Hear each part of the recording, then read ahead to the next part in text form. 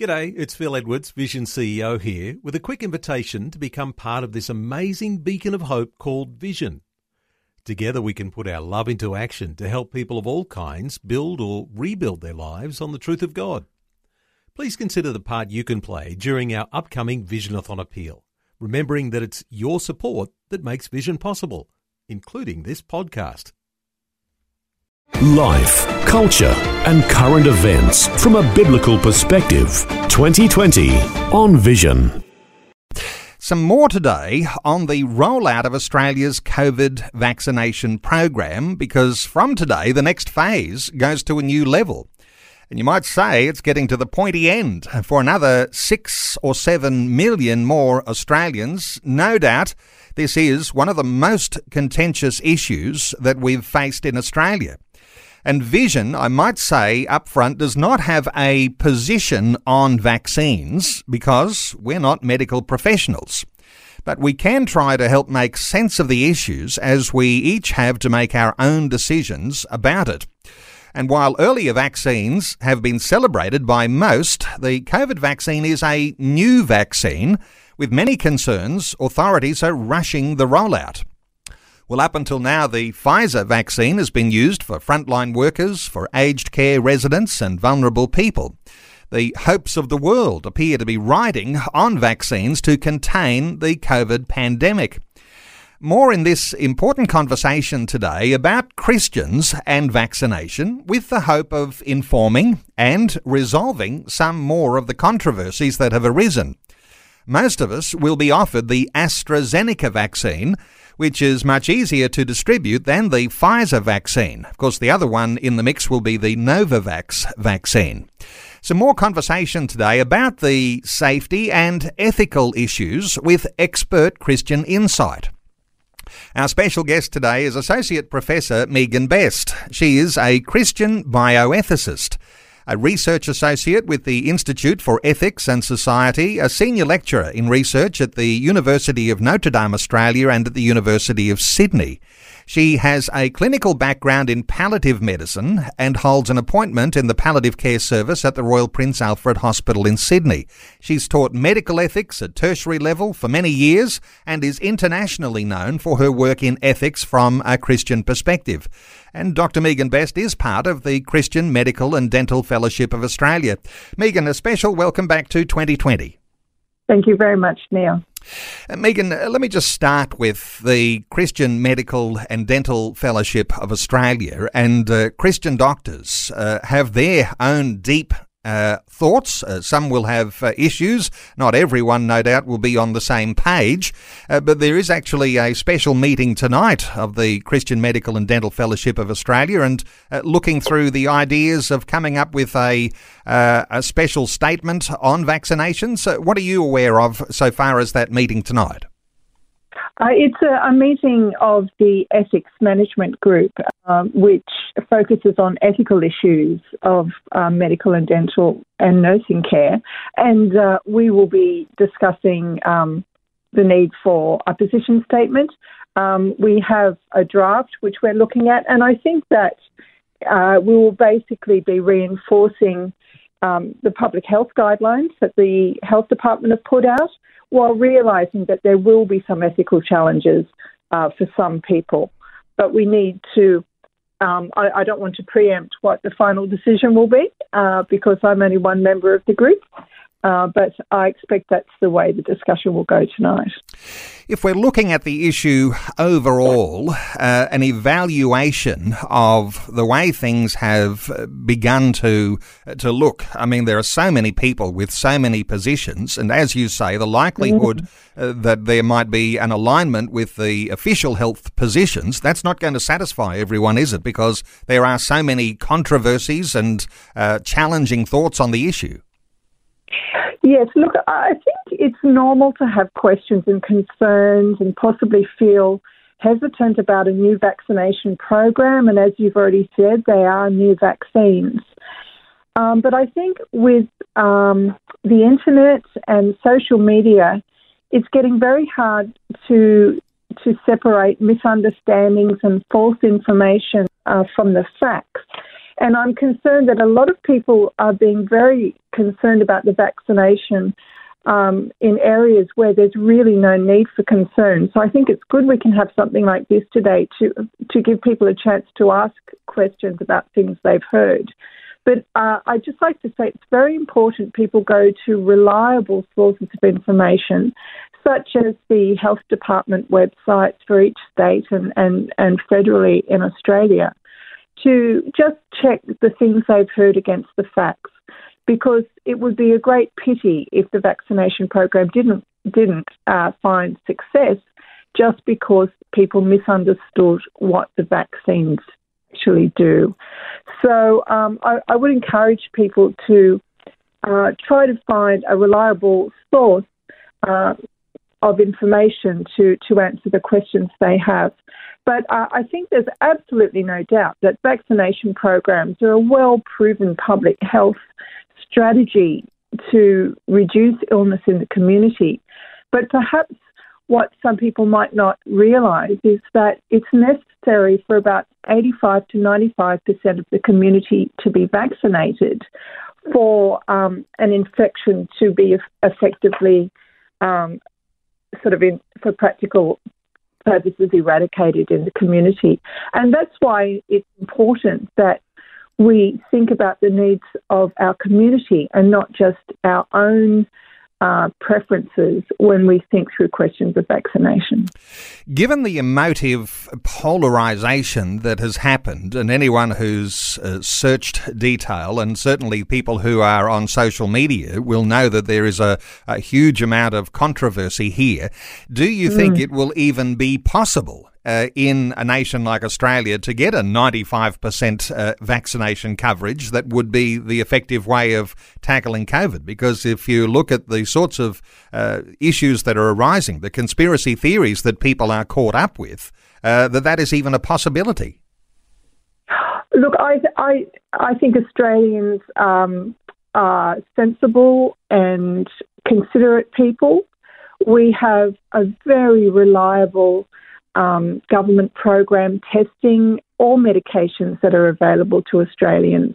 The Therapeutic Goods Administration, which very carefully vets any medication that's released or treatment that's released in this country.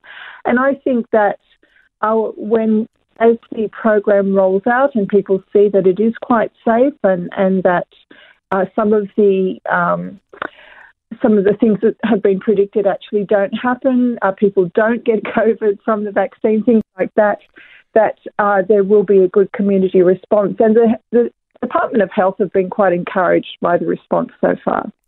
Megan, some people just will not trust anyone, including the TGA and including any of our Australian health authorities. When you are a Christian, how do you understand who you can trust here? Because there are some Christians who are so Christian they won't trust anyone who's not Christian, and there are issues around, obviously, the conspiracy theories that surround the vaccinations, and so people are often pointing the fingers at the health authorities, saying they're just bowing to, say, Big Pharma, or they haven't heard all of the information I've heard. How do you make sense of Christians and our faith and the way we might even trust a organisation like the TGA and health authorities even here in Australia? I think that Christians can't make good ethical decisions without facts.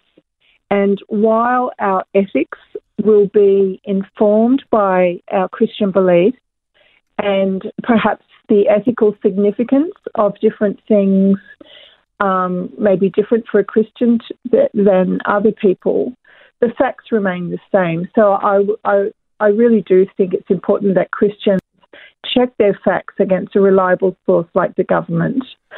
But I understand it can be hard to get to some sort of medical facts these days, and there certainly are different agendas from different groups on different bioethical issues that can make it hard to get to the facts.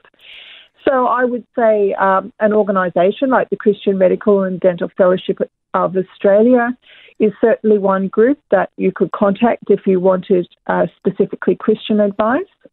And there are certainly Christian ethics groups around the internet that have good information. The Centre of Bioethics and Human Dignity in the USA has some very good resources on the COVID vaccination programs around the world. So there certainly are Christian websites you can go to. And I'm actually in the process of setting up a Christian bioethics website for Australian Christians so that you can get local, reliable biblical information. Wonderful, and we'll look forward to talking about that when you've got things set up. Megan, last time we had a conversation like this, you were my guest, and there was a response that came onto a Facebook post at the time. Lots and lots of people expressing concerns, and as you know, there are so many theories, so many ways that people can look at vaccination. Those are challenging. As Christians, we tend to focus in on those things that have some way that we can adopt understanding from a biblical foundation. And we talked about those sorts of issues like the cells being used from an aborted baby back in the 1960s. And perhaps we won't recover all of that ground in detail today, and listeners might need to listen to a podcast of our last conversation to get more detail about that. But let's just recap perhaps a few things here on these sorts of issues, because there are a lot of people concerned about the use of cells from an aborted baby, even if it goes back decades, that is used in the foundation for vaccines today, and including the AstraZeneca vaccine that's being rolled out as today. What are your thoughts here, if we can cover that quickly? I think it may have only recently become known to a lot of people in the community that a lot of drug development around the world does use cell lines, that is, continuing self-replicating cell production for testing of different drugs. And a number of those cell lines originated in tissue taken from an aborted baby back in the 1960s, 1970s. There are a few different cell lines. And what has now become known is that the manufacture of the AstraZeneca vaccine and the testing of most of the vaccines has involved use of one of those cell lines. And so for some people, there'll be a direct ethical line between the aborted baby back in the 1960s or 1970s and use of the vaccine today. And that certainly is an ethical concern. The trouble with the current situation, though, is there's a second ethical concern that we need to consider, and that is while I don't think any Christians would condone abortion, we in sort of elective abortion for no particular life-saving indication. I would say that we've also got the ethical dilemma of wanting to love our neighbours and try to make sure that 85 to 95% of the population are vaccinated. So you've got competing ethical concerns here. The concern for the use of abortion in our community and the concern about the need to protect our neighbours from what is quite a serious illness, COVID-19, and doing that by actually receiving the vaccine. My own personal view is that given that using the vaccine today doesn't make further abortions more likely, because this is a historical abortion quite a while ago, that using the vaccine isn't going to increase the rate of abortions. But I can understand that some people have ethical concerns. But I would like people to think about the ethical concern of partaking in the vaccine in order to protect our fellow citizens.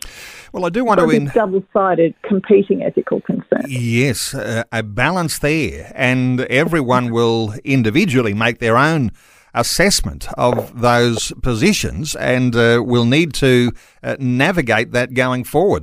This is 2020 with Neil Johnson, helping you make sense of life, culture and current events from a biblical perspective. 2020 on Vision.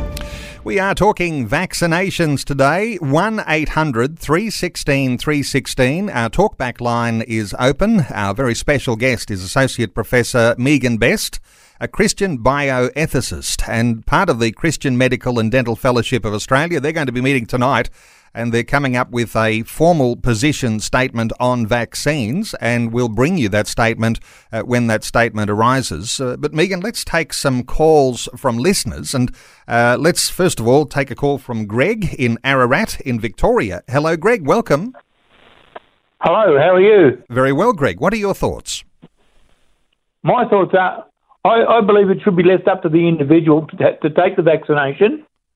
And the reason why I believe that is because I believe if you're a real believer and you keep the laws of adultery and all the other laws and all the other laws that I've been talking about over the past few weeks, Yep. I think that has a big part into whether you get COVID-19 or not, because your godly content is too high.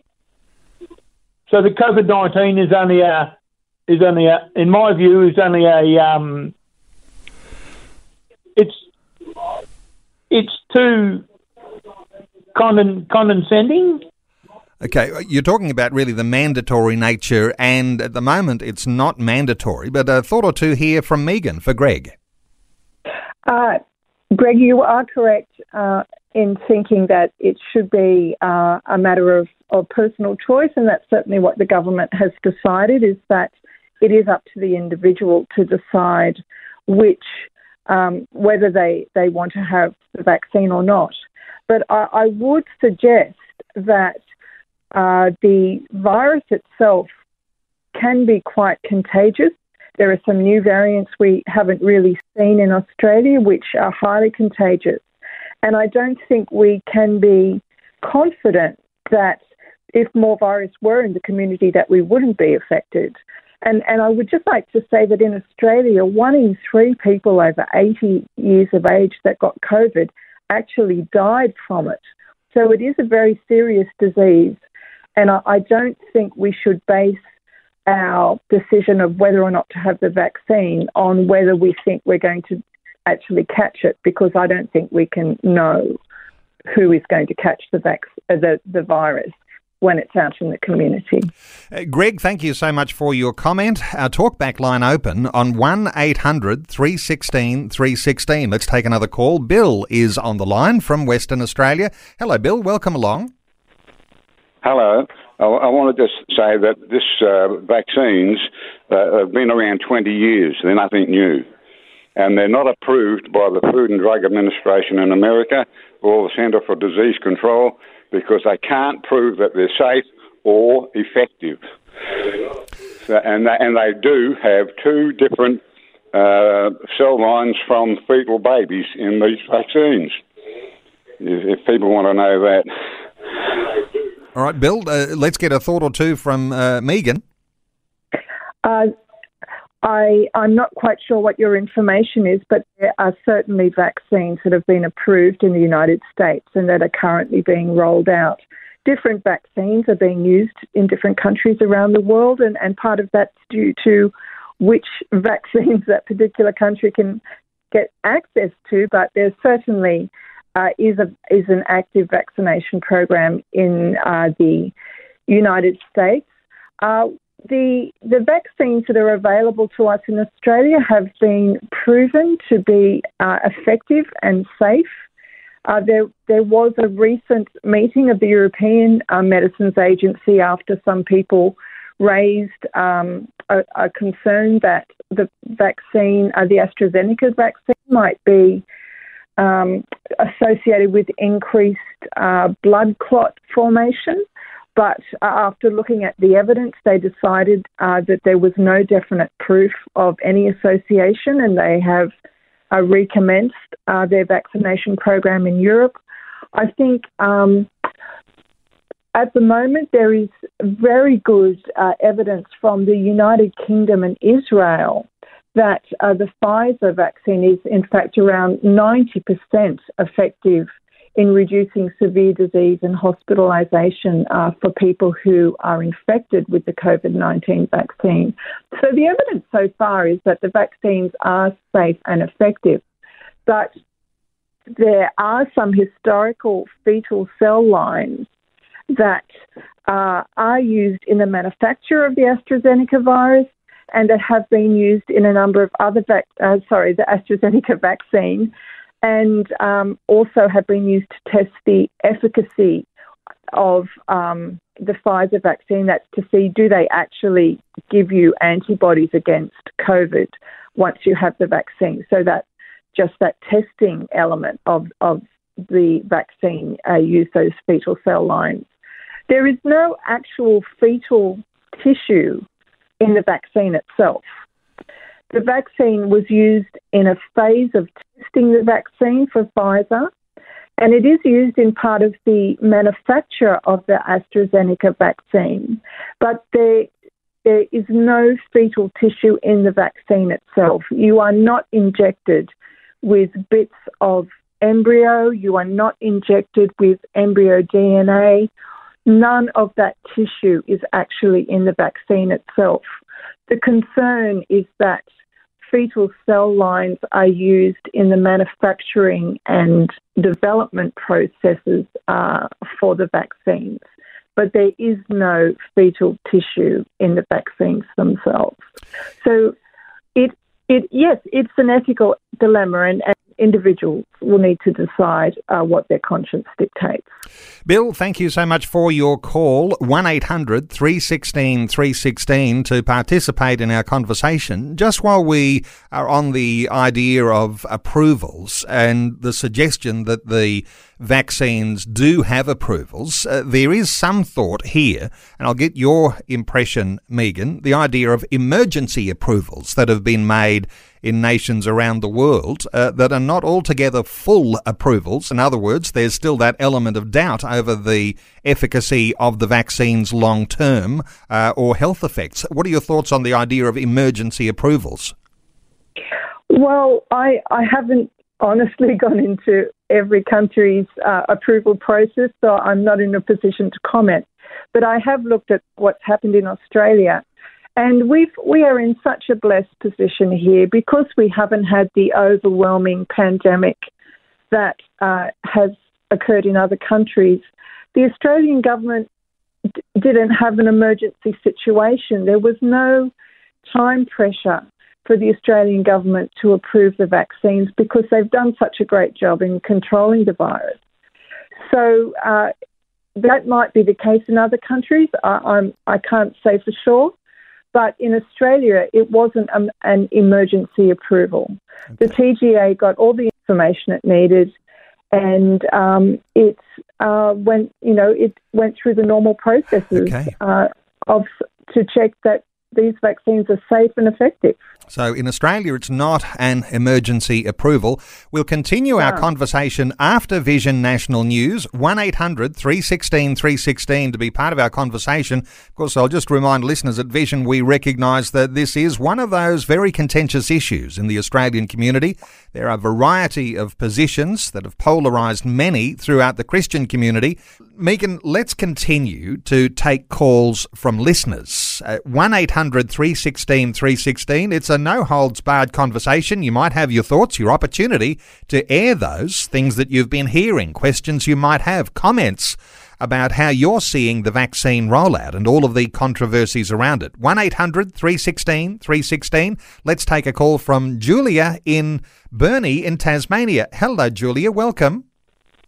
Good morning, folks. I actually had a question for Dr. Bess that relates to a comment you made earlier, Neil, regarding the emergency authority, and I recognise from your answer that the vaccine doesn't fit into that category, but my understanding of the history of vaccines is that they're typically developed and tested over sort of 10 or 15 years. So for me and my family, and we have we are immune compromised, so we are in that risk group. But I'm finding it difficult to reconcile using a vaccine that hasn't undergone that testing process and therefore has no long-term insights into long-term effects, especially when it's a vaccine that's addressing something as new as a zoonotic disease, something that, we don't have a significant history with vaccines with anyway.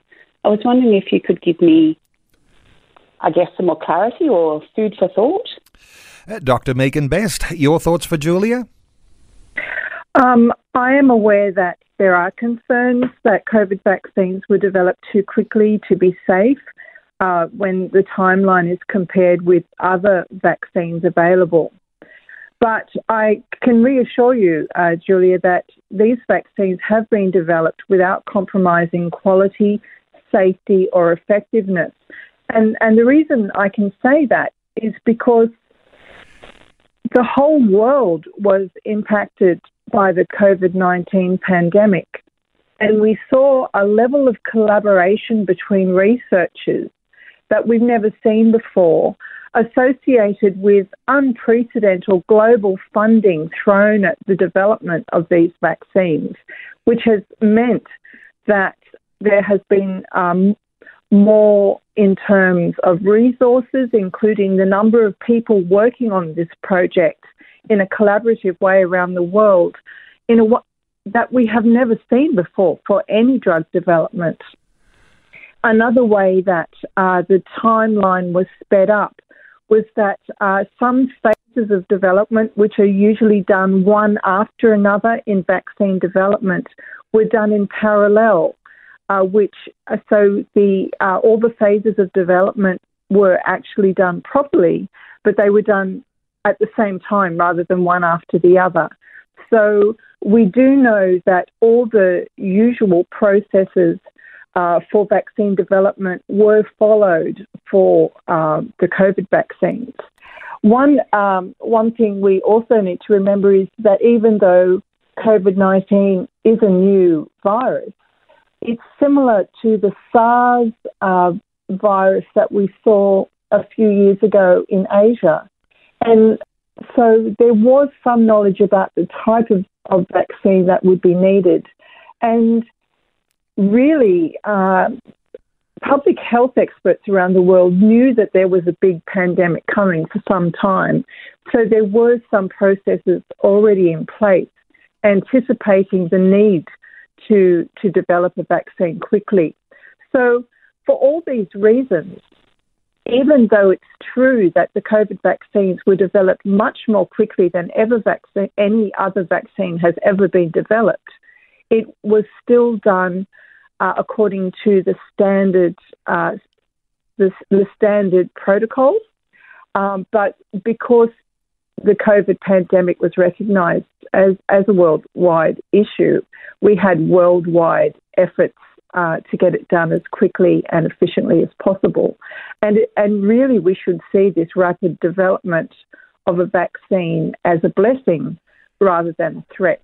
But as I said, the TGA in Australia doesn't let any old drug in. There are some drugs that are allowed in America, for example, that the TGA have said, look, this just isn't safe enough for Australians.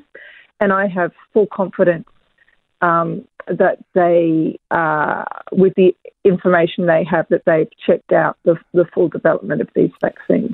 Again, it comes down to our personal view on whether we trust our own authorities, the Therapeutic Goods Administration, our health authorities here in Australia. Julia, thank you so much for your call. Our talkback line open on 1-800 316 316. Bryony has been waiting patiently. Bryony in Penguin in Tasmania. Bryony, welcome. Hello. Hi there. What are your thoughts, Bryony? I just, a little bit of a bugbear about what I heard earlier in response to someone a bloke was saying it's mandatory, and the response to him was that it wasn't. But when you see the way that high-risk workers are being pressured to, particularly nurses, social workers, doctors, and I even heard recently about a nurse was mentioning on Facebook, the talk thing about it, how that ICU nurses will not be able to work in ICU unless they have the vaccine, and then they were told, well, they'll be offered another position, but then told there weren't any positions available in the hospital. So it's obvious that, if you don't have the vaccine, you'll be squeezed out of your area of expertise. So, Bryony, very good comments you're making here. Let's get a thought or two from Megan for Bray. Well, thank you very much for your comments. I think it's true that normal health and safety issues in different vocations will be in place. You need a hard hat to go on a construction site, and you need a COVID vaccination to work in high-risk areas in healthcare. These guidelines are introduced for the safety of the individual, and I think that's something we've seen already with other vaccines in children, that some children won't be allowed in, I think it's some daycare centres if they haven't had their vaccines. So yes, this is a standard practice in health, just health and safety in Australia that's been in place for some time, and it applies to any situation where an individual is at increased risk for their own health and safety if they don't take the precautions that are available. So sadly, yes, that I expect that will happen. Bryony, thank you so much for your call. Our talkback line open on 1800 316 316. Just before we take another call, what's been helpful, I think, in trying to discern a path forward in these sorts of things in my own thinking, I'll run this by you too here, Megan. The idea of separating what's a health issue with the vaccine and what's like the idea of a mandatory nature, which appears to be where a lot of the controversy comes from. We don't want to be told we have to have a vaccine. Separating those two ideas gives you some level of ability to discern what's important here and what is likely to be an impact, but might not be to do with the health of the vaccine. Yes, I do think it's important, and that's one reason why it's important to get reliable facts, because there are different elements of the vaccine rollout that will affect different people depending on, their age, where they work. All sorts of different factors will affect you. But I think we can say quite plainly that in terms of your own conscience, if you really don't want to get the vaccine, the government won't force you. But we all have to take responsibility for our decisions. And if there is a health and safety issue that employers need to enforce, well, that's quite a different issue to whether or not you feel it's ethical to receive the vaccine. And it's certainly a different issue to whether or not the vaccine is going to work. So that we need to separate all these different issues. You're quite right. Okay, and no doubt, while the government says it's not mandatory, as you're indicating, when it comes to hospitals, and if you want to be one of those workers working in the ICU, there's already protocols in place about how people are, in some ways here, protected if they're going to work in those high-risk environments for patients. But it'll be it'll be different, won't it? You can't work at a hospital now if you haven't been vaccinated against everything you can be vaccinated against. So I have to keep my vaccination program up to date as a hospital doctor. It's just part of the employment package, and COVID's not going to be an exception. It's going to just join the list with all the other things I've been vaccinated against in order to work in hospitals. So this isn't COVID specific. This is just standard protocol for healthcare workers, that if you want to work with sick people, you need to receive the vaccines that will protect you against those infections because your employer is looking out for you. And it's not discrimination, it is health and safety for employers. And it's been in place for decades, and it's certainly not a new thing for COVID. And so many will feel as though that's a trampling on their rights to a level of freedom of making a decision one way or the other. Let's continue to take some calls. Let's hear from Marguerite in Rockhampton. Hello, Marguerite. How are you today? Well, thank you. Interesting listening to everything about the mandatory situation. We are feeling as if we're pressured to take this vaccine, and unfortunately it has, so I have been told it's been killing animals up to 3 months, even though they said that they were ready for a pandemic to come, and it was like man-made. They knew what was going to happen. The animals were being killed by the injection 3 months before they brought it on to put it into humans. Okay, Marguerite, let's just deal with one issue here. Any thoughts here, Megan Best? I'm not familiar with the vaccine killing animals, but I do know that if any health concerns have arisen about the vaccine, both before and after it's been introduced, these reports are taken very seriously and investigated, and to date there have not been any significant health risks associated with the vaccines being used in Australia. Okay, let's see if we can get through as many calls as we can. Thank you so much for that contribution, Marguerite. Let's hear from Ronald on the Gold Coast in Queensland. Hello, Ronald. Welcome. Yeah, hello. Ronald, what are your thoughts? I just have a quick question. I heard about the Pfizer vaccine and the AstraZeneca vaccine, that they both have been developed using embryo cells, some kind.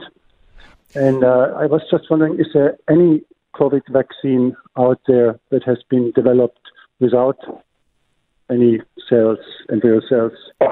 Good. Ronald, thought from Megan? Yes, there are some internationally, but the two vaccines currently available in Australia have used embryonic cell lines. The manufacture of the AstraZeneca vaccine and the testing of its efficacy involved fetal cell lines, and just the testing of the efficacy of Pfizer used embryo cell lines. So the ones available in Australia have used embryo cell lines. Ronald, thank you so much for your call. And it is all in the mix when it comes to sorting out how you understand what the decisions are we're all going to be called to make. Let's hear from Richard in Alstonville in New South Wales. Hello, Richard. Welcome. How you going, guys? My question is, yes, as a Christian, I'm thinking about the ethical things as well, from abortion point of view and everything as well. But the issue, the two things that really bother me is the fact that this is being used as a corporate tool, and I'm concerned that it is being corporatized from maybe not so much of a government thing, but from the big corporations around the world. And the other thing that concerns me about it is why are certain risk groups being given Pfizer?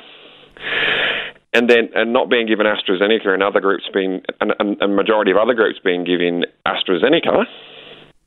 And yeah, so what I'm trying to say is with that second one is, if AstraZeneca is safe, why are they not giving it to elderly people and people in risk and people in high hotel quarantine or healthcare or whatever like that? Richard, making some good points there. Let's hear from Megan.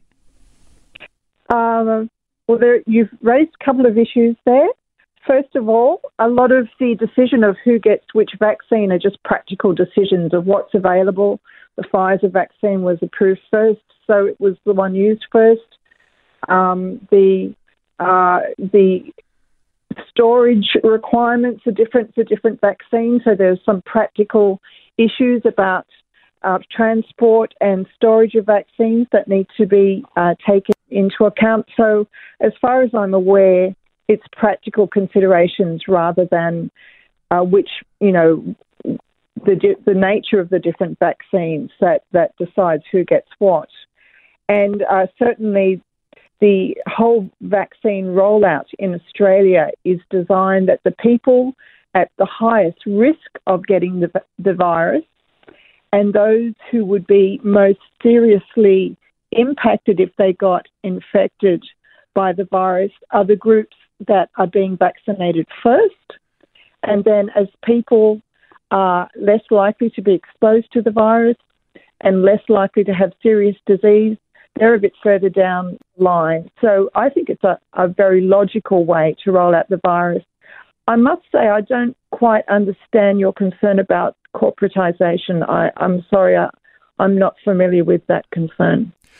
Richard, we won't follow through that either because we've got some more calls to take. But Richard, thank you so much for your call. Richard from Alstonville in New South Wales. Let's take a call from Carol in New South Wales, and our talkback line open 1800 316 316. Let's hear from Carol. Hi, Carol. Oh, hi, Neil. Thank you very much. And Dr. Betts, I really appreciate Vision putting this program over because I'm 70 years of age. I have an underlying condition of adult onset asthma. Initially, I was against taking the vaccine, but thanks be to God with your facts, listening to you on 2 occasions, I've now decided to take the vaccination, and I was concerned about the fetal part, but you've answered that there is nothing in the vaccine, so that's ticked my box there. And then you've just answered my other query. Israel had the other one, the Pfizer, but you just answered my query on that, there it is. So I will be taking it because I must be considerate to my neighbour. So I do appreciate and thank you, Neil, and thank you, Dr. Betts. Carol, good thoughts there. And Megan, your response here for Carol. I'm really glad that we've been able to answer your queries, and I hope that we've been able to answer a lot of the concerns other people listening have had. Because as I say, that a lot of our concerns about the vaccine can be influenced by discussions that perhaps are misinformed regarding the facts. So it's good to get the facts straightened out, and I think that a lot less concern will be experienced in the community about the vaccine as we understand more about it. Thank you so much, Carol. And I think we'll need to put a line under calls today, running short of time. I want to just bring you back, Megan, to the Christian Medical and Dental Fellowship of Australia. And this is the body that's made up of Christian doctors and people who are in health industries, and meeting tonight to produce a formal position statement about vaccination. And the idea that, well, some people might have thought there could have been a position statement a little earlier than today, because today 1B phase is being rolled out, another 6 million Aussies ready to make decisions about the vaccine. I wonder if you, and I know you can't preempt what a statement will in fact include, but what are your thoughts for what the Ethics Committee at the Christian Medical and Dental Fellowship of Australia might come up with in their statement? My gut feeling, and as you say, I can't preempt what other people will say, but my feeling from the email discussions we've had to date are that there's a very strong support for the public health guidelines put out by our Department of Health, while at the same time acknowledging that there are some ethical problems with these vaccines. But as a group, we have no concern about the safety and the efficacy of this vaccine or vaccination programs in general. So while acknowledging that there are ethical concerns, when we balance up the benefits of the vaccine versus the risks of not using it, I expect that while recognising it is up to the individual's conscience whether you want to go ahead with the vaccination, that our advice will be to be vaccinated, and according to government guidelines. Perhaps just finishing off with the understanding here that this is more complex than most people seem to want a simple blanket, everyone agrees one way or another. But as you say, people are different ages, different health conditions. There's also issues around women of childbearing age and people who are pregnant, those sorts of issues, and then, of course, children and teenagers and people who are... Yes, there are some groups where the trials have not been completed, and one way to keep up to date with those issues is, once again, to look at the Department of Health websites, because they do have specific guidelines for elderly people, for pregnant women, for women wanting to become pregnant, for women who are breastfeeding. All that information is available on the Department of Health website. And for a lot of people, no doubt even the discussion today won't have resolved issues as they did for our last caller there. But for people who've got concerns about the ethics, people who've got concerns about the health issues associated with this, I mentioned a little earlier, check with your GP, your trusted doctor, or even run those sorts of issues by your local pastor or priest. What are your thoughts on the wisdom of using the expertise in your local community that you have personal access to, that you can eyeball face to face, and with the expectation that they might be across these issues, Megan? I'm getting a sense of the responses to the radio programs has been that there's a lot of distrust of government authorities, of corporations, of people in authority. And I think that if you are not confident in those people, it is best to talk to those people you do know and you do trust and ask their advice. Because in the end, there are the issues about whether the vaccine works, whether it's safe, and your GP knows you, they know your healthcare situation, any health issues you have. They can actually personalise their advice for you and your family. And then there are the ethical issues around the need to support the people in our community by joining in the vaccination effort versus the concern about historic use of fetal cell lines. And these are valid ethical concerns, and I do think that talking to your local minister would be a very wise way to go ahead, once again, with someone who knows you, who you trust, and from whom you will be able to get information that you can be confident about. And this conversation will likely on a podcast be available mid-afternoon if you want to listen to any of these details again. And let me just re-emphasise, Vision does not have a position on vaccines because we're not medical professionals, but we can try to help make sense of the issues as we each have to make our own decisions about it. Our special guest today has been Dr. Megan Best. She is part of the Christian Medical and Dental Fellowship of Australia. She did say they are working on a position statement, and likely perhaps this week that will be available. I'll point people to the website cmdfa.org.au. It's the Christian Medical and Dental Fellowship of Australia, cmdfa.org.au. They do have a publication called Luke's Journal, and no doubt there'll be more and more detail coming in Luke's Journal as to how Christian doctors are talking about the vaccine. cmdfa.org.au. Dr. Megan Best, and, Megan, for people to connect with you, just remind me, you have a website too, and I don't have it written down here. What's the best way for people to connect? It's not fully functional, but I can be contacted through the University of Notre Dame, Australia, where I work at the Institute for Ethics and Society, and my email is on the website. Of the Institute for Ethics and Society. Wonderful. Megan, thank you so much for taking some time to share your thoughts and your heart with us today on 2020. Thank you, Neil. Thanks for taking time to listen to this audio on demand from Vision Christian Media. To find out more about us, go to vision.org.au.